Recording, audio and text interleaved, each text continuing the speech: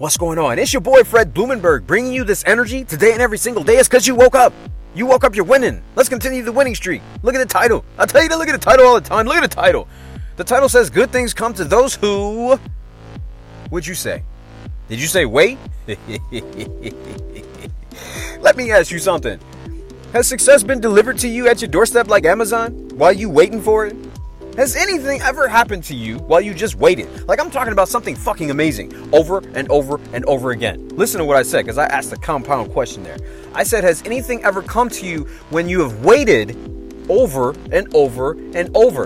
I don't mean just the one or two times that something has come because you decided to be patient. I'm talking about, is it something that you can rely on? That good things are going to come to you when you just wait all the time? Hell no, man. No. The reality is, good things come to those who go for it. Good things come to those who go for it. You have to go after what you want. Ain't nothing coming to you. Look, I think it was yesterday. Is it yesterday or there's something that's trending about there's a new stimulus package, right? New stimulus package out here in the United States. This is a bullshit package, by the way. $600 per person or something like that. I mean, it's complete. It's like asinine what they are putting out there. It's complete bullshit. So, I'm going to ask you, we got the stimulus package earlier this year in March. Good things come to those who wait. We waited from March all the way to December to get a stimulus package passed. It hasn't been passed, I don't think. I don't know.